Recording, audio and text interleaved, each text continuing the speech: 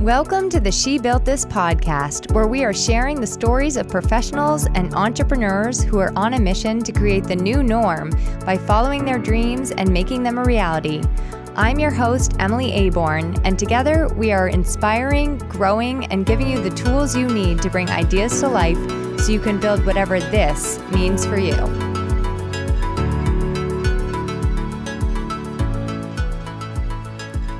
Hi, and welcome back, or welcome here if this is your first time to the She Built This podcast.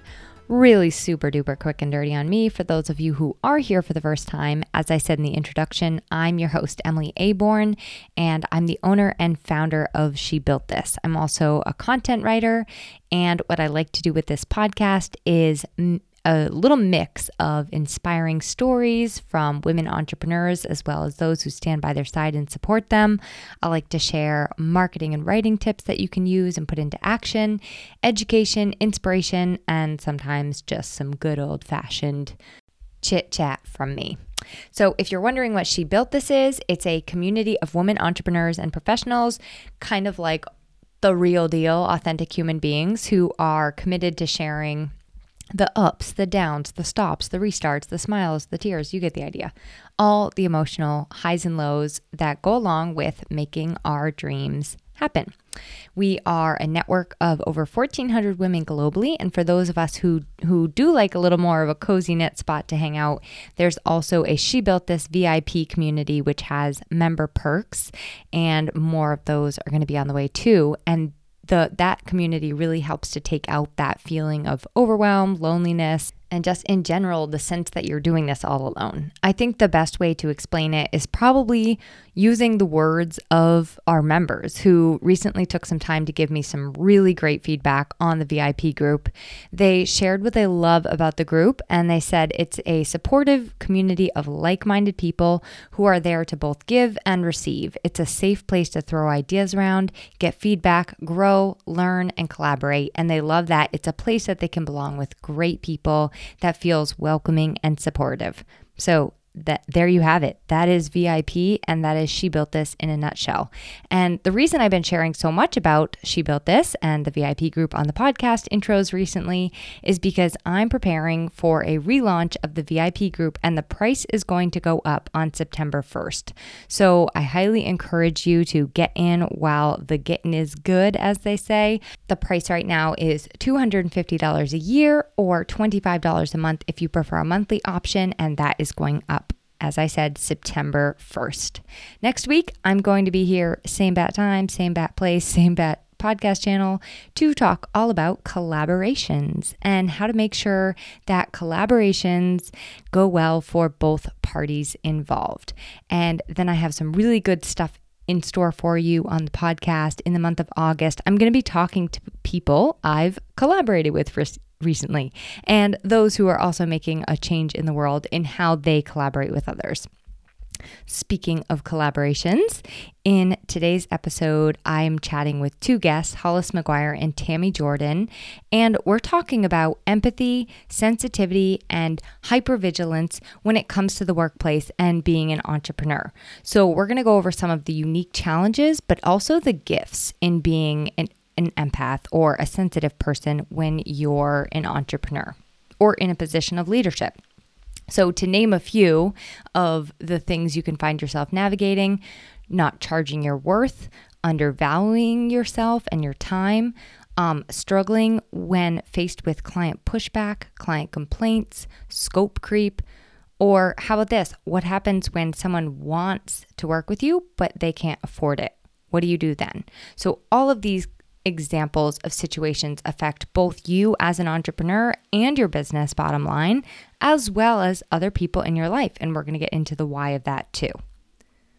We also discuss some of the ways that we can navigate when you are the kind of person that feels all the things. And so if you consider yourself a sensitive person, an empath, or as Tammy is going to explain, a hypervigilant, You're definitely going to want to hear some of the tools and strategies that they share to help with some just to make things a little bit more smooth and easy for you as an entrepreneur or professional.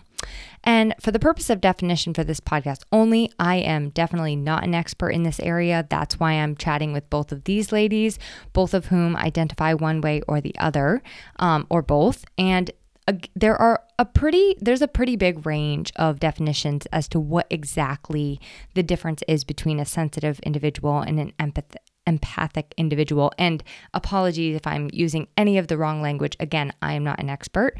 I definitely invite you to research and explore some of it for yourself if the topic piques your interest and if at the end of this episode you want to learn more. But here is a very quick, not thorough breakdown. Sensitive people typically tend to have a low threshold for stimulation. So they prefer to spend a lot of their time alone when recharging. They might find themselves sensitive to light, sound, smell, large groups, temperature, texture, energy, and a number of other things. And it usually does take a sensitive person longer to wind down after a busy day or to transition from one setting to another. Empaths share many of these traits with sensitive people. They have a strong desire to help others and can find themselves taking on the energy of others as well as the environment that they're in, and tend to really experience that in a very deep way. A lot of times, empaths can feel the pain of other people so vividly that they might have trouble differentiating someone else's discomfort or anxiety from their own.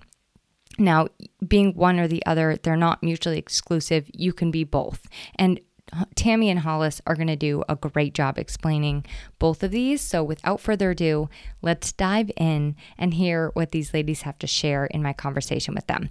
Hollis McGuire is a certified public accountant and certified business advisor with a master's degree in finance. She's worked with over 1,000 businesses in every stage of development, from idea to capital raise to maturity to exit. She helps businesses in the pre-revenue stage all the way to $150 million in annual sales stage. She's assisted clients in debt and capital raises of over $150 million, and she's an empath as well as a business intuitive.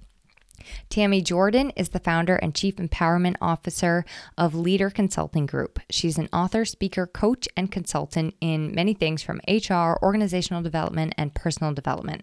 She works with business owners and executives in defining their unique culture, hiring and promoting the best talent, developing and training agile and authentic leaders and teams, and managing growth and change.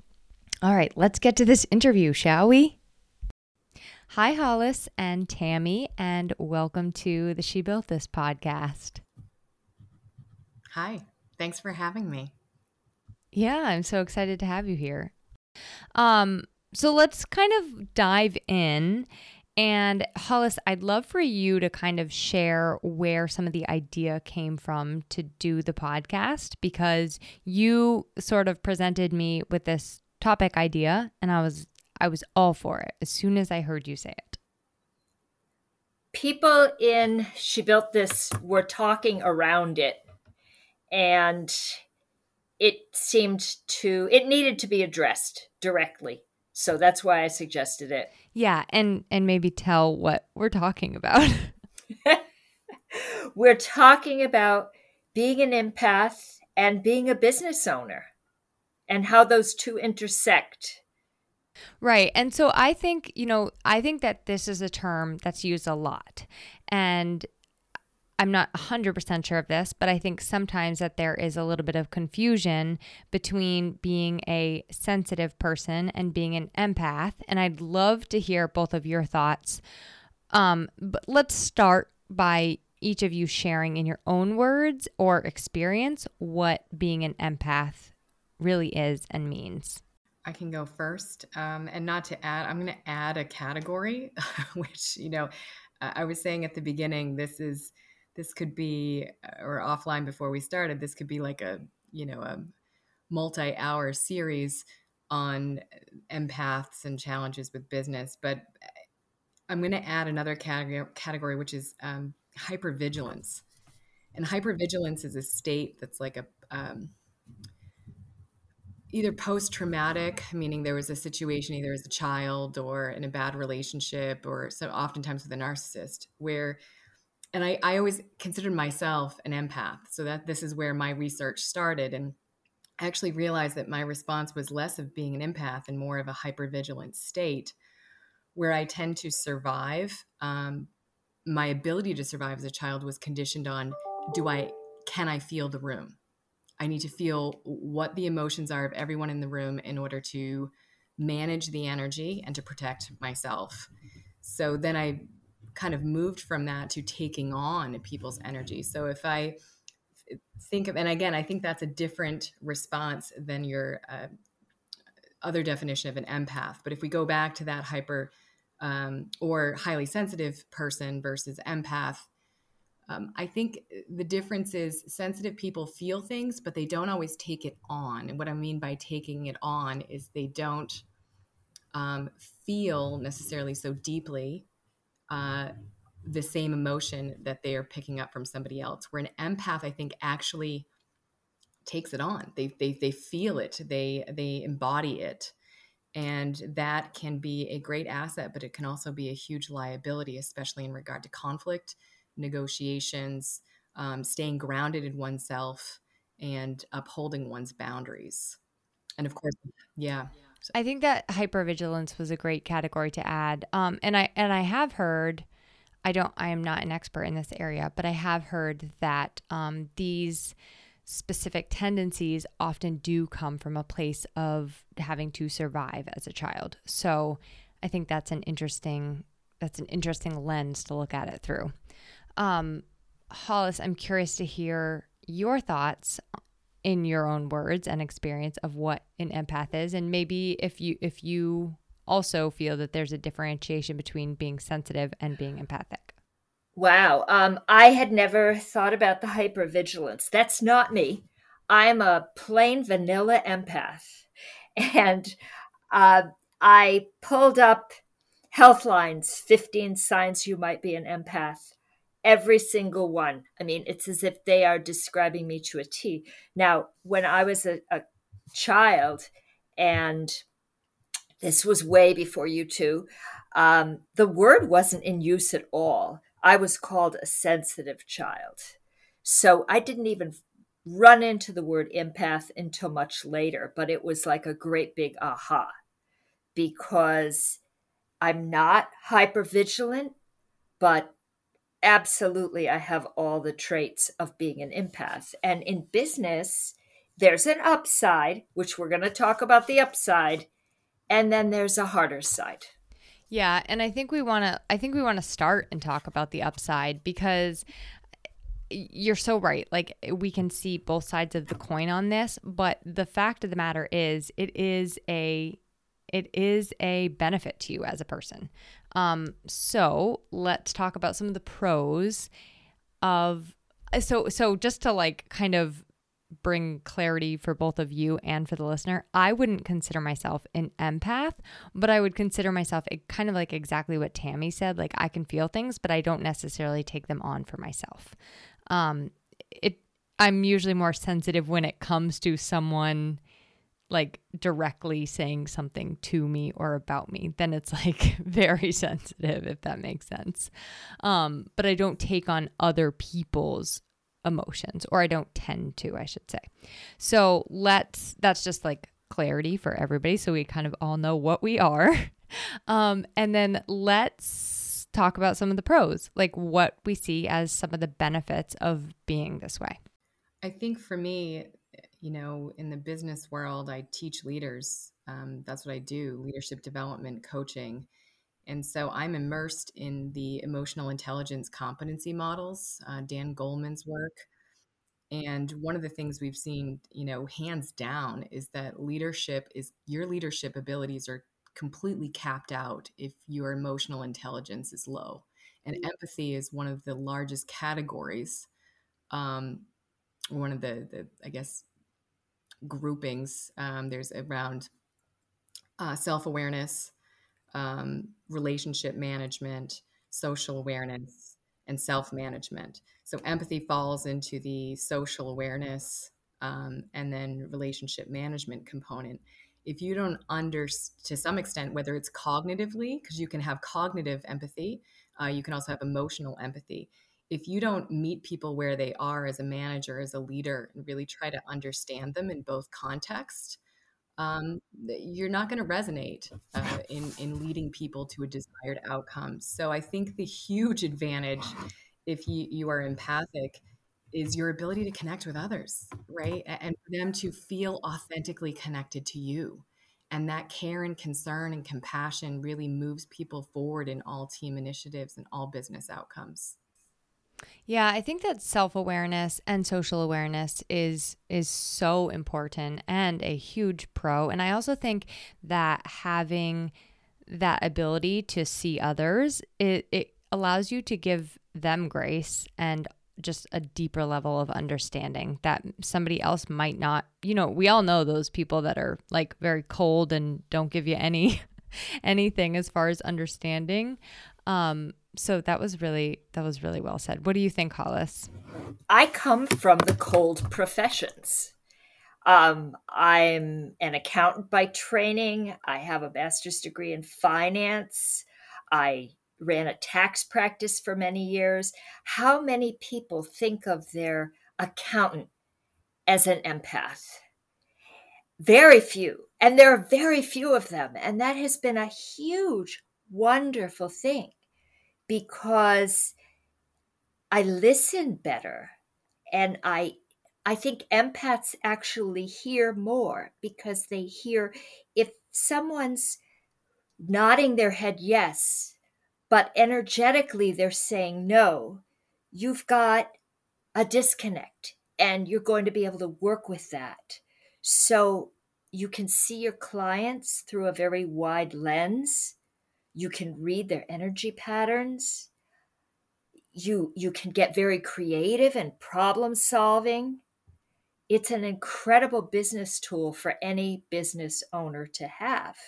And I think you can be able to ask them better questions that help them to bring things up and clearer for themselves too. Like I mean, just speaking from a personal experience with Hollis, she's really good at exactly lasering in on what she sees that you're feeling, and then can ask you better questions so that you can better understand how you're feeling, which I think is a huge advantage.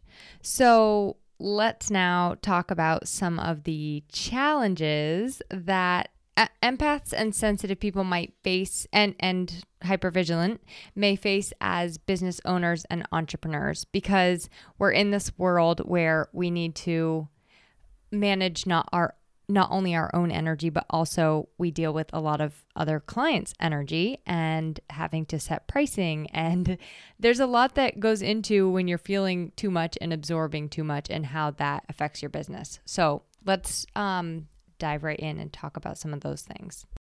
Sure. I think the number one thing that comes up for me is, and interestingly, I've been in a program right now called Positive Intelligence, the PQ program, and it's a coaching training program. But the founder of it, he talks about our saboteurs, and he has 10 of them. But some of them is the judge, the hyperachiever, the pleaser, and all of those saboteurs. I think when you are so empathic, they can creep in, and because we all have them, right? But they creep in, and when you start to the confidence, you start to question yourself, right? Or they can run amok, if you will, if you don't know what they are, how they like to play with you, would talk to you, mess with your brain, and you can easily get lost. I think so. So things like you. Especially in the coaching world, right? Someone will call and they have a clear need. They need help, and you feel them so deeply, and you want to help them, but they don't have money, or they don't have enough money. And then you start thinking, oh, maybe I'll do this, or maybe I'll do that to help them out. And before you know it, you've got, 15 clients, you're not getting paid. You're not there, you're feeling burnt out, and you don't even know how you got there. And I think because of your willingness to help. And so I think, an empath in business without very clear boundaries and very clear, rigid expectations, scope, responsibilities in order for peace of mind can be a very dangerous thing, especially in regard to your business security and your peace of mind. Yeah, and I think like when it comes to dealing also with client complaints, that's something where you could easily let's say buck and be kind of like, well, I just want to make this person happy. And so dealing with complaints is like nearly impossible because that should be a compromising situation when instead of compromising, you're just like giving away all your power to make the other person happy. The other one that you brought up was, not charging your worth and undervaluing yourself, which is, and then you just like took it right to burnout, which is so where we go with that.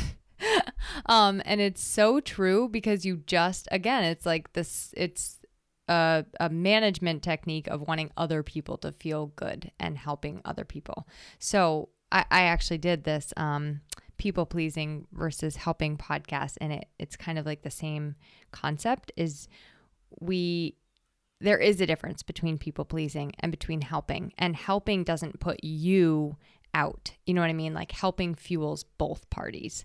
And so I think that's a really clear distinction that we need to make for ourselves. 100%. Yes. Hollis, I'm curious to know if you experience, or well, either of you, but if you experience so if it's difficult to do something when it feels like it's not in alignment because you feel that misalignment so much more strongly.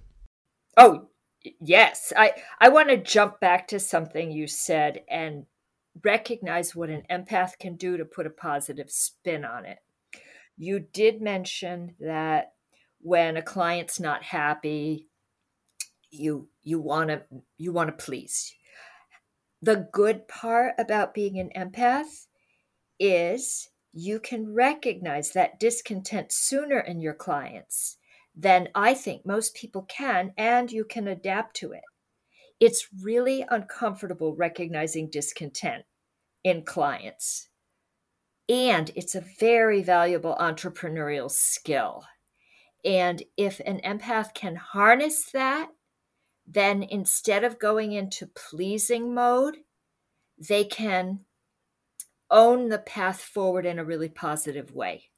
So for every single thing that's a challenge, if we can put a positive spin on it, then we can be in control of a good outcome. Okay, let's put a positive spin on not charging enough and undervaluing yourself. that I wrote down the word ironclad boundaries about 4 times in my notes. And Tammy's brought that up several times as well. Without ironclad boundaries, the empath can get bulldozed and will get bulldozed. And that applies in negotiation. It applies in pricing. It applies in scope creep. It applies in all kinds of ways. Yep. And being protective, I think of maybe the way that you do things. So for example, there are people who like can't do a Zoom meeting every single day of the week. You know what I mean? And maybe not with particular people. So it's just like being very clear about even the way that you conduct. And some people all of us, we shouldn't let people have access to texting us and emailing us and voice messaging us 24/7. You know, like we need to have clear times when those things are turned off, I think. And that's another boundary that we need to create to kind of separate yourself from constantly bringing in all that other energy. And that goes for everything. The times that we have to think things through. I guess that's where hypervigilance comes in. We have to think things through. When is our energy higher? When is it lower? Now, everybody's ebbs and flows, but maybe we're more aware of it. And what times do we need to protect for ourselves? And what times do we need so that we isolate? When I was running a group many, many years ago, I had 2 hours every day. This was when I was in an office. Again, this was decades ago. And I had a bunch of people working for me. And I had 2 hours every day where nobody was to interrupt me. And apparently that was kind of radical back then. I'm talking the 80s now. And it worked.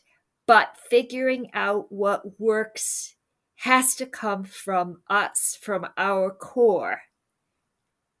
And now, with everyone being able to access people 24/7, we have to work extra hard at it. Yeah, and they sort of know. They're like, well, you're just at home. Like, yeah, I know you're not anywhere. Yeah, that's a really good point, Hollis, that everyone is so on now that it's kind of, I mean, like, we need to start that revolution over again where it's, I'm inaccessible today.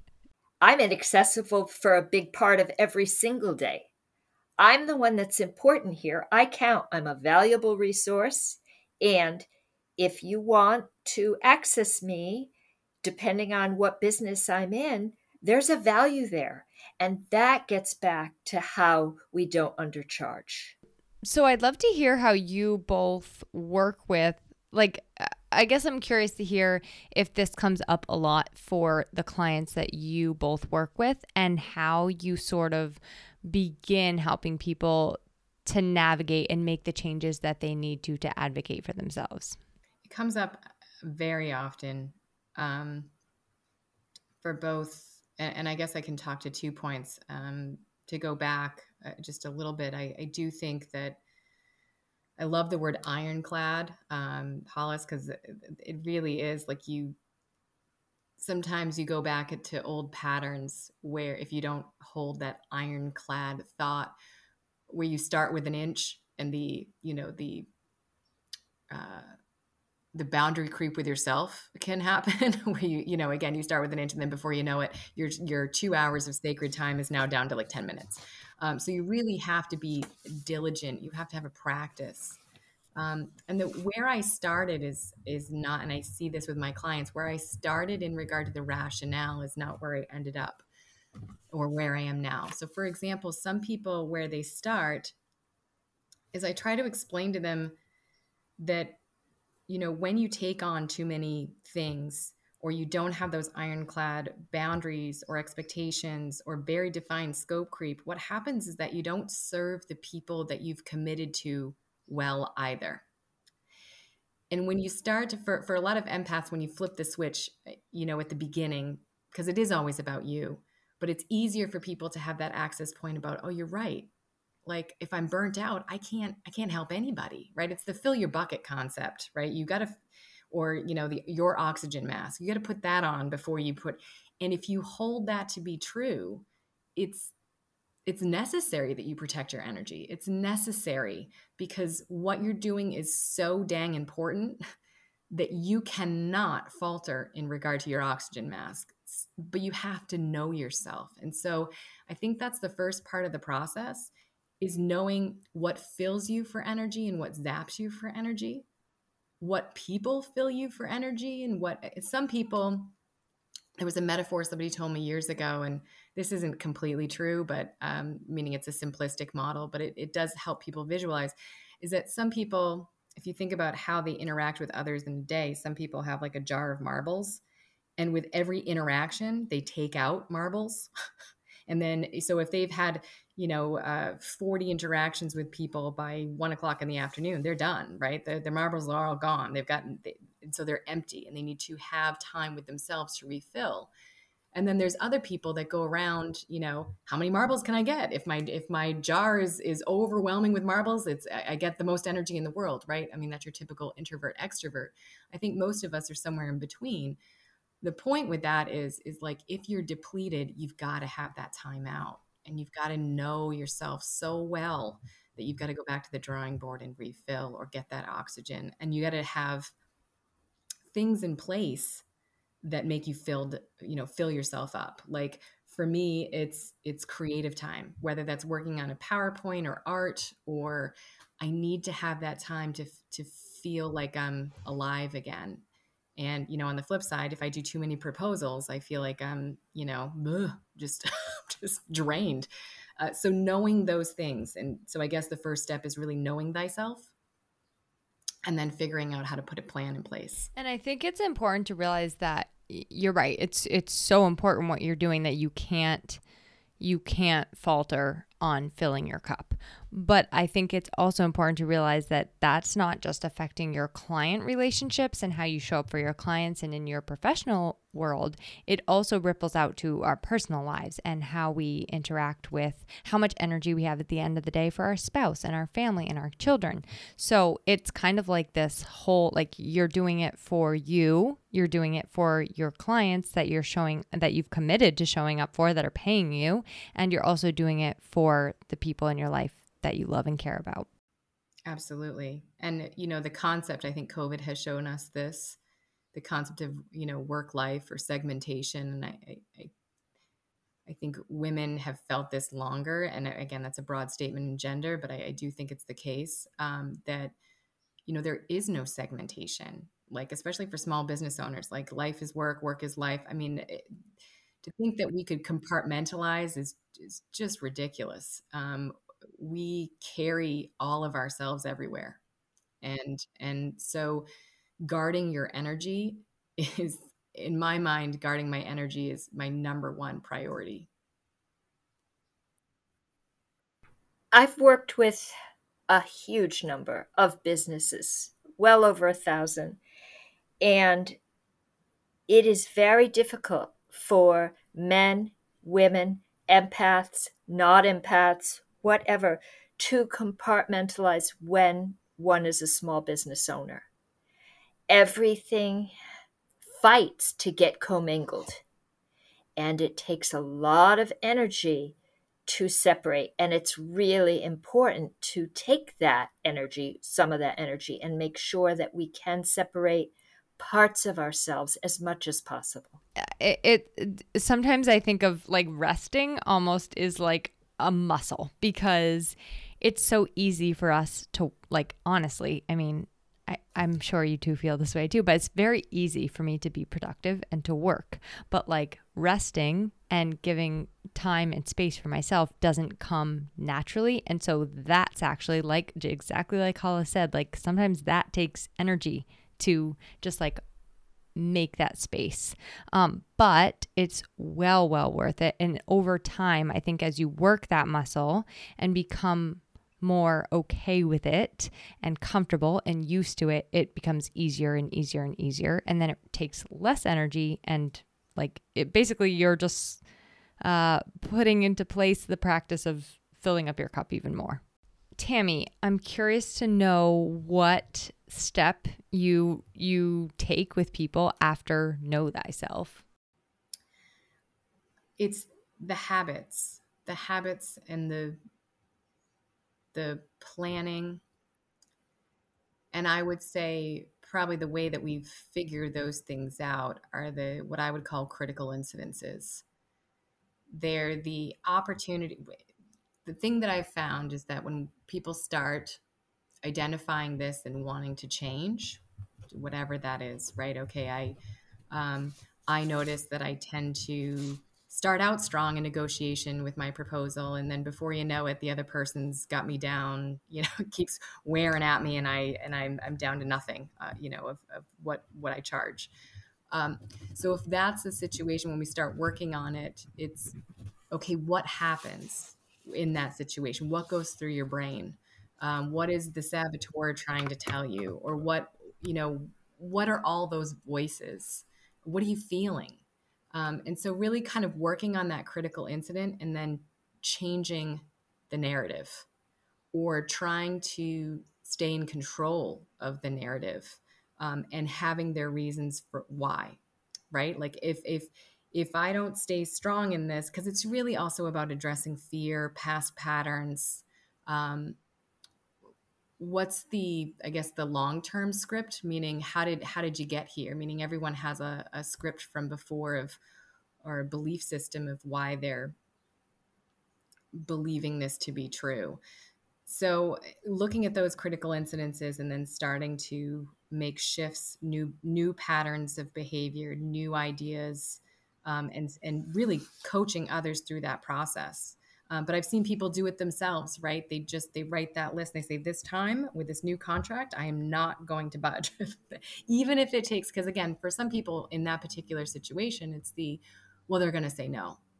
Okay, they're going to say no, right? So addressing the worst case scenario in their mind and still being okay with it.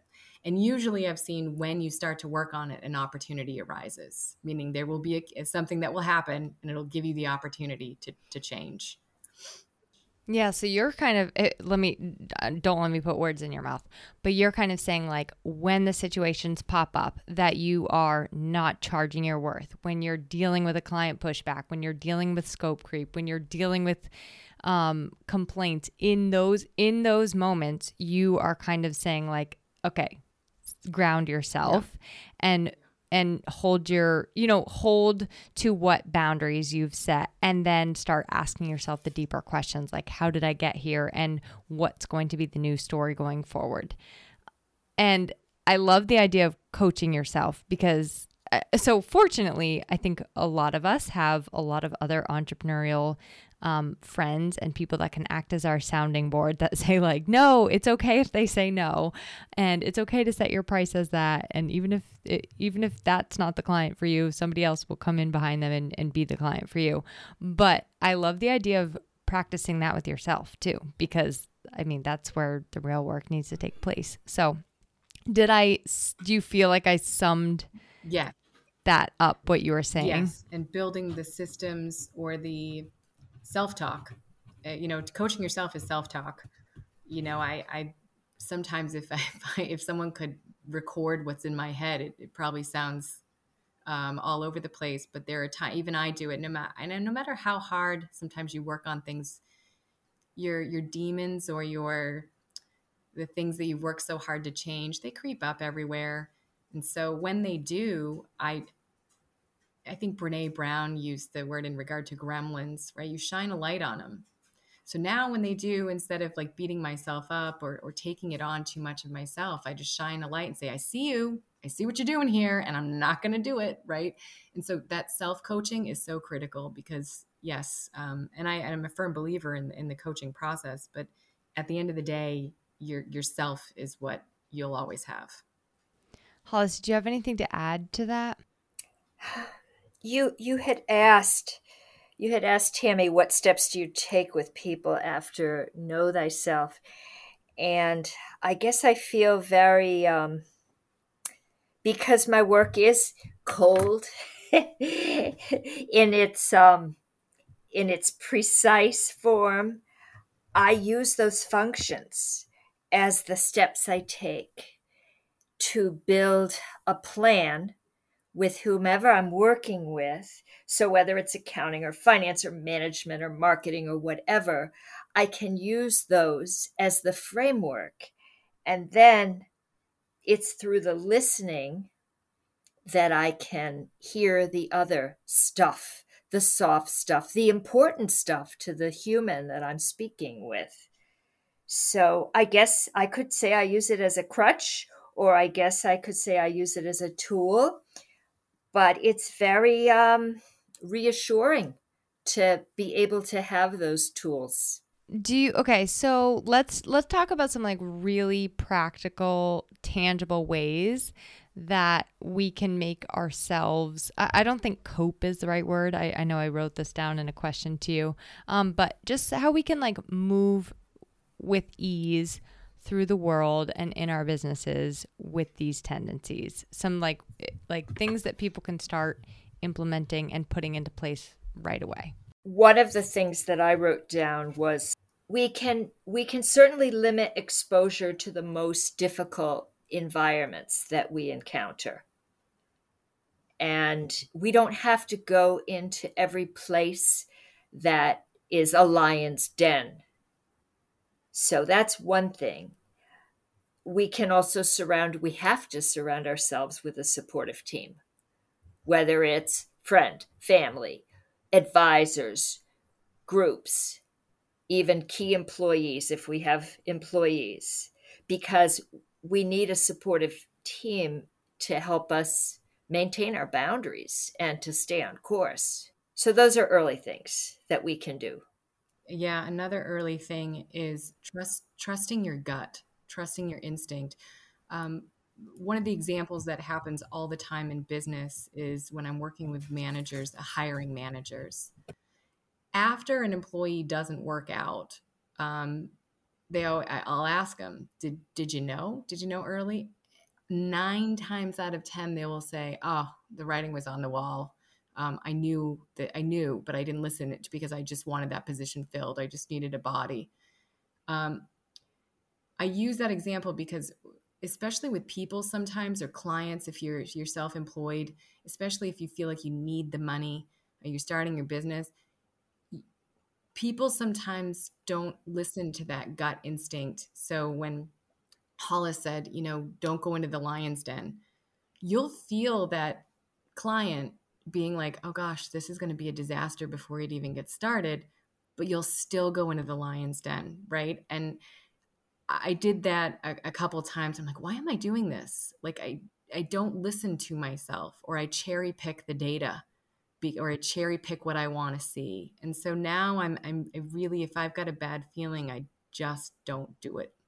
And I don't question it. I just listen. Yeah, I 100% agree with that. And Tammy, I've been there probably more times than I can count, which is, it's like every single time I brought myself there, I'm like, why? Like, I've learned this lesson. Why must I keep teaching myself this lesson?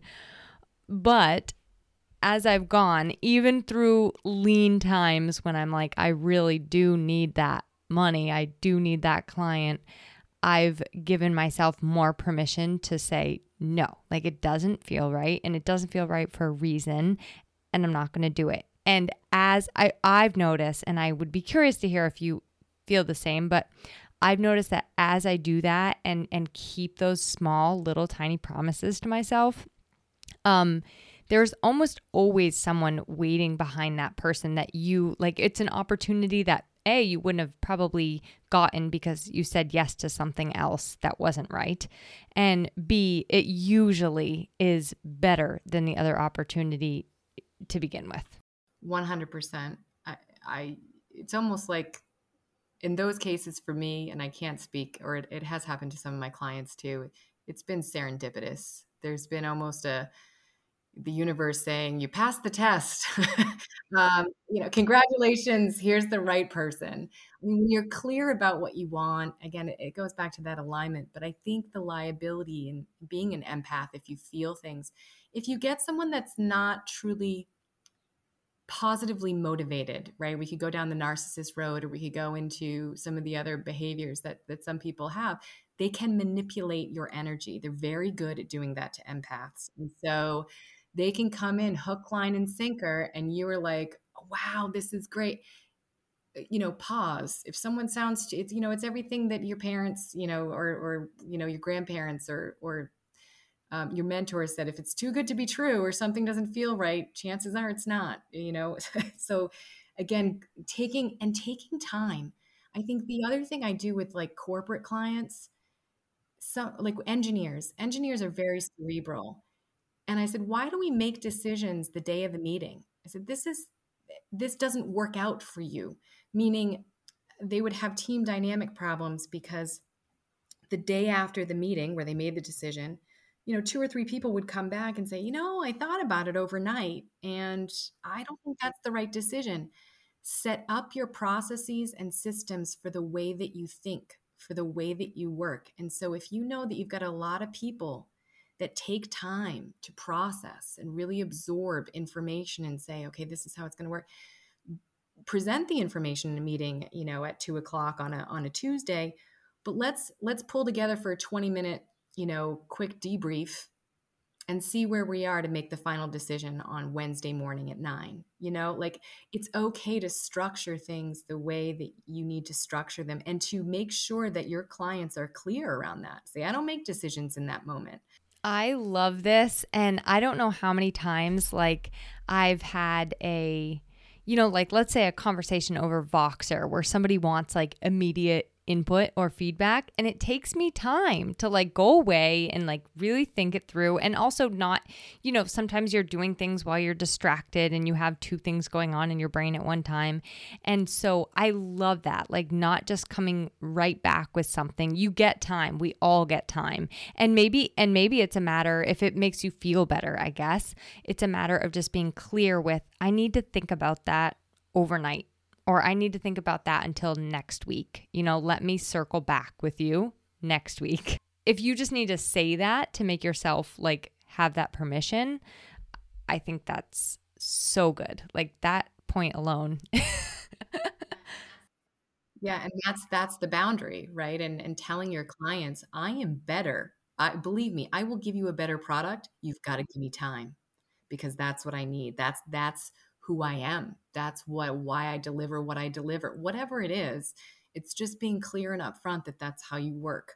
I think most conflict happens when things aren't clear, right? And so I'm very clear with people that I tend to respond, but I don't tend to solve quickly, right?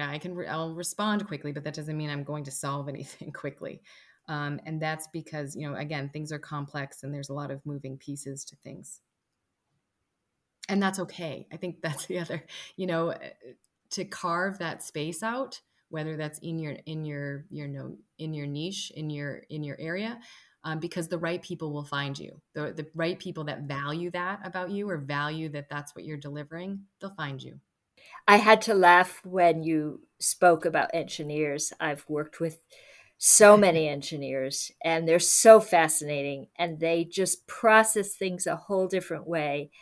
And yes, there is an exception to deciding, not deciding. I mean, it's very individual. Some people do a lot of processing up front and then they decide very quickly. It looks like they decide very quickly, and yet they've decided very slowly. And that's one of the things that an empath can pick up on. Perhaps they've been talking about something for a year, and then they made a very quick decision, totally based on what they've been talking about it. And they might not even know that that's what they've been talking about for a year.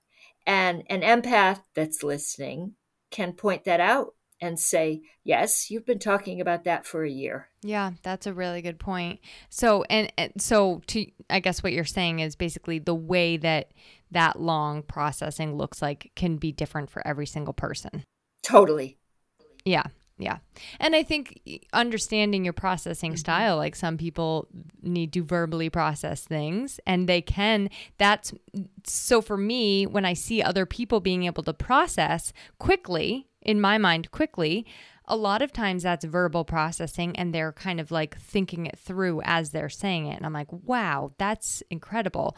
But I need to step away. So it might look like I'm slower processing. It might actually realistically be the exact same speed. I'm just taking my own time to think about it and they're saying it and thinking about it, if that makes sense. I've seen it happen and I'm like, this is amazing. And I wish I had that skill, but I do not. Yes, that's what I'm saying. So I think like one really, really kind of overarching takeaway theme, way to help yourself have more ease when navigating all this is to be really, really honest about your time and what aspects of your time you're giving to things that give you energy and what aspects of your time you're giving to things that take away your energy. And then sitting down and being like, what do I really want this time to look like? Because I think that's like where it kind of all begins, is just being really like, someone used the word time dilution with me, or the expression time dilution with me recently. And I loved that. She was like, basically your time is being diluted when you do X, Y, Z. And I was like, that is a very nice way to say that. So I think it's just being really honest with like what things we're giving our time, what people we're giving our time, because time is energy. You said something, Emily, a few minutes ago that I thought was really powerful. And yet, the way you worded it, you made it small. You said, keep small, little, tiny promises to myself, which I think is very important. I agree. I agree. Um, I don't think I think that's a big thing. And maybe that's where we start with small, little, tiny promises to ourselves. But honestly, I want to keep big, great, big, important promises to myself. That's where I want to go. Yeah, I was using it in the example of, like, for example, saying, oh, I'm not going to take on this. Let's just use, I'm not going to take on this client, where for me, it might be easy for me to be like, oh, it's fine. It's fine. I'm just going to do it and do this project and get this thing over with. So that's an example. But you're right. It's not a small promise, because it could end up being, well, first of all, it could be, you don't know what's on the other side of that promise. So it could be much larger than you think, but it's also very important to start with those things, no matter how big or how small. Empaths take their promises to their clients very, very carefully, very thoughtfully, I believe. And also that would fit for the hypervigilant. We want to be able to do the same with ourselves. We need to be able to do the same with ourselves. Yeah, that's reminding me of the Four Tendencies by Gretchen Rubin, where she talks about obliging. I'm not going to get all of these right now. I would have to be reading them. But she talks about being an obliger, being a person that upholds promises to yourself. And then there's two more. But I think it's you have to do both. You have to hold promises for other people, but then you also have to hold the promises to yourself with that same weight. So, okay, wrapping up, do you feel like there's anything that we missed or that I didn't ask that you think we should have touched on? Something's coming up real quick we talked about, like, what can you do? And this is a very, say, tactical strategy. I mean, it's very practical, but it worked for me at the beginning to not get sucked down vortexes. I had to determine early on, because I am so mission driven, and I love nonprofits. I love, people that are want to help themselves, and so I was giving away a lot of free work. And instead of looking at it that way, I said, okay, well, what could I do that's connected to my work that's philanthropic? And so I determined I'm going to take on 2 coaching clients. That's what I'm going to take on. I'm going to take on one nonprofit during this time, 1 a year or 2 a year, whatever. And I just outlined, like, what can I commit to? And if they don't happen to fall into my life, they don't. But I had to set those very clear expectations of just numbers. I had to look at it from a numbers perspective, and literally just hours, numbers. This is what I can give back, so that I felt like I was giving. I felt like I was being, again, that empathy pull of, so many of us are in work that, everyone could need us, really, if you look at it that way, and everyone's starting a business. And so they could use all of these resources, and they're all good people. And then that way I was feeling as though I was filling my bucket in regard to being mission driven and helping people, but I wasn't sacrificing that self-promise by, and that was my number. And I just stood to my number, because, again, it sounds very transactional, but it helped me just put some boundaries on. So if you have to put numbers around things, do it. If you have to outline how many hours and just stick to that and track your time, do it. So I guess, again, it goes back to the systems piece, but it was something that's just very simple to start doing. Yeah, I love that. That's fantastic. Like,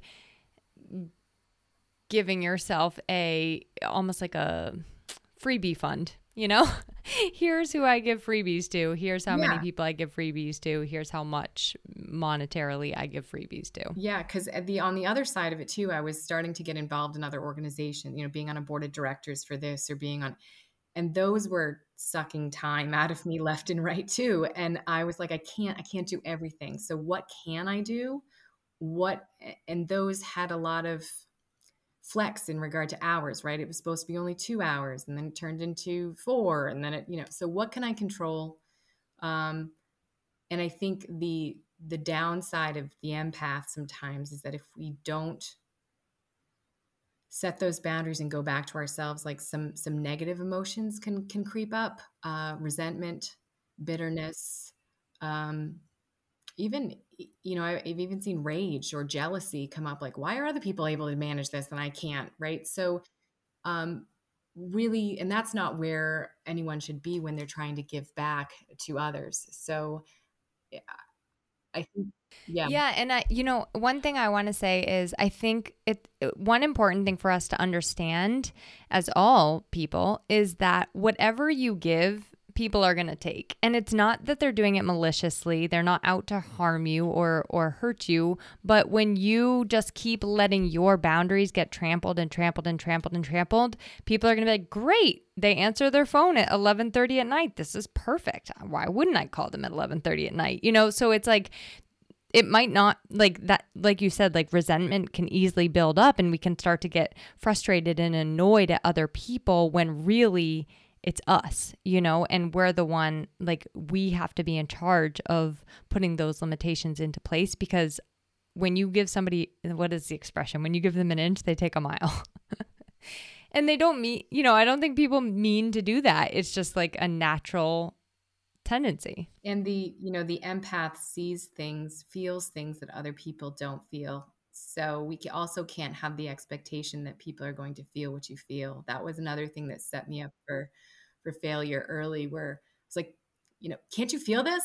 Aren't you listening to this person?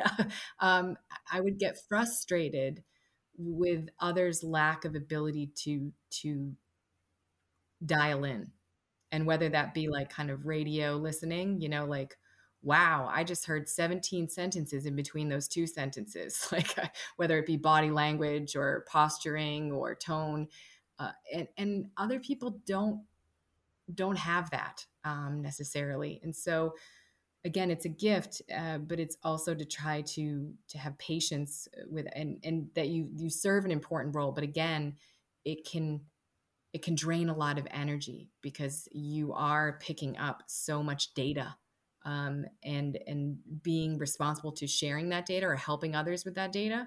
But again, others don't see all of that.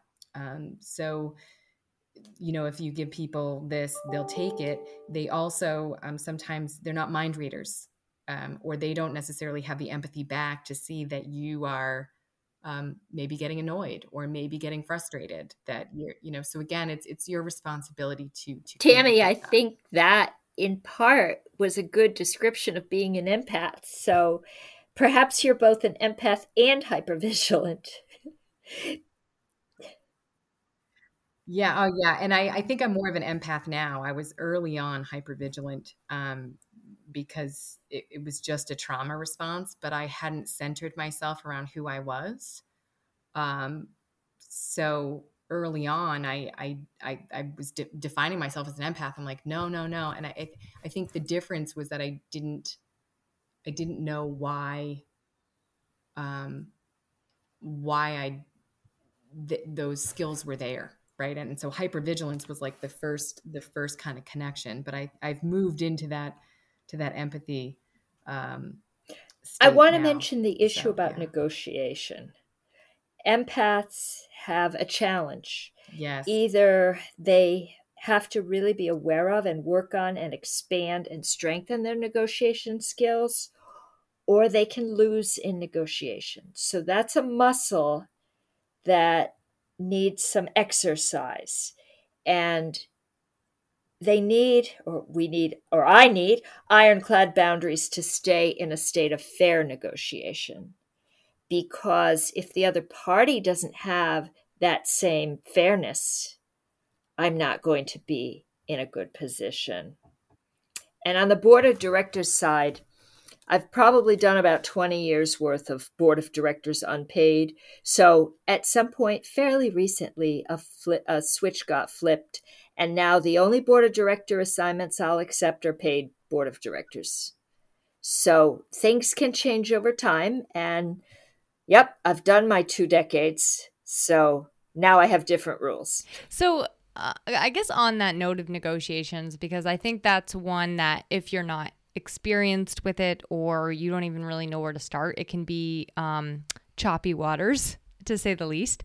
So what do either of you have any resources that people can like find to help themselves in especially in negotiations, but in any area of navigating that? I've learned a lot from my clients who've had to strengthen their skills. So I've learned as I went. Same with me. I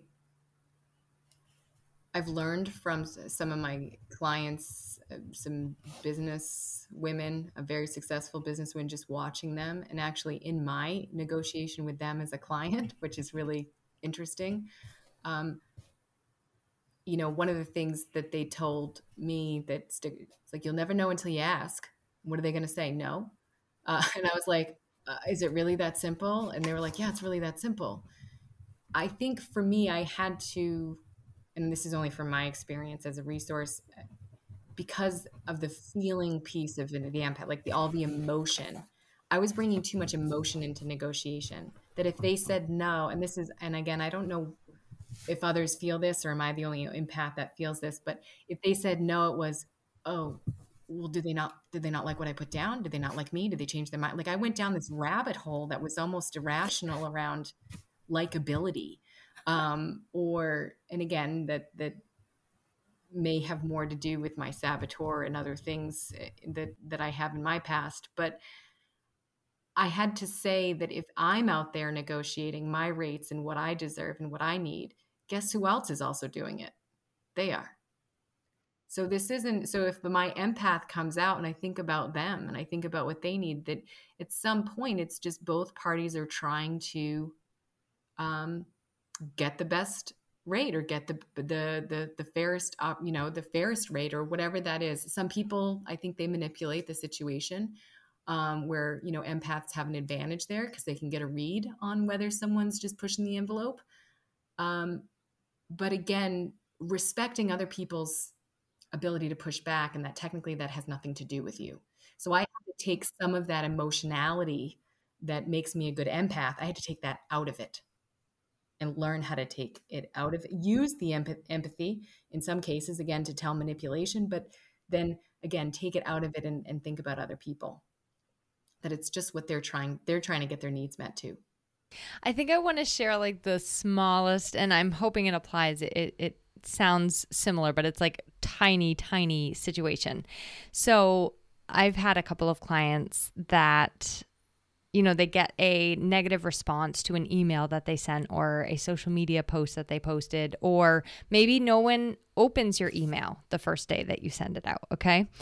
And they've come to me saying like, what did I do wrong? How did I, asking all the questions like, what did I do wrong? And I just turned the question back on them and said like, it doesn't have anything to do with you or what you did wrong. And I think that's what you're talking about. It's like other people, especially when it comes to social media, like we can't take the reaction of other people to us personally, because like you said, they're all just out getting their own needs met at the same time and really not thinking about us very much at all. No, and it isn't exactly that. This isn't, in negotiations, it isn't a slight to you if they come back with a lower number. It isn't that they don't, that you're less likable or appreciated, or that they don't like the value that you bring necessarily. I've learned it tend to go a little high, that I'm even more comfortable sending, and expect that they're going to retort back with a different number. So that's a strategy. Sometimes it works to my advantage, sometimes it doesn't. So I think that I would say it's a game. It's not a game. It's a muscle. To Hollis's point, it is a muscle, and you learn over time. You get more comfortable with it. Of like, this is what I'm shooting for. So this is what I'm going to aim earlier on. Again, it's a strategy. And there's certain phrases or sayings or sentences that I've learned in the negotiation process that have helped me, that it sounds, again, as an empath, it's a kinder way of saying things. Meaning there's some people in negotiation that are very blunt, very to the point. And again, there's nothing wrong with that. I tend to be a little softer with my language. So I think that there's a variance in how you can negotiate that doesn't put you in a misalignment issue for, do you know what I'm saying there? Like I've negotiated with some people and they're like, yeah, that's not going to work. Like, you know, they're just very, very abrupt and like I would never say that. But for me, I've had to communicate that same sentence in a different way. That's not. One woman said to me once, yeah, we don't have an appetite for that right now. And I liked for some reason I was like, oh, that took the sting out a little bit. It's so weird. It's like little words just don't, or her word choice didn't sting, as in, yeah, no, we're all good with that. Does that? You know, I know I said I was wrapping this up, but I have another question. Do you notice that being sensitive to what other people say and what other people's language and how blunt other people are helps you to approach things in a way that you cushion or are more careful with what you're doing towards others? For sure. No, I think they can be delightfully refreshing, to be blunt. And it teaches me that maybe there are situations where I can be more blunt as well. It doesn't mean I have to be mean, but I could be more direct. Ooh, that was a nice diverse range of answers. I like it. I'm sure everyone knows this, but I'm always so careful about like not wanting to hurt anyone's feelings. And so I'm going to harness some of Hollis's need to be more direct. Especially with humor. Humor's a wonderful softener. All right. Well, thank you both for having this conversation with me today. I hope that people took away some practical things that they can do, but also some of the things that they can do to take a deeper look and work on over time. Thank you. Thank you, Emily. And good to meet you, Tammy. Thank you for having me. Nice to talk with you, Hollis, too. To learn more about She Built This and to join our community and get involved for yourself, visit www.shebuiltthis.org.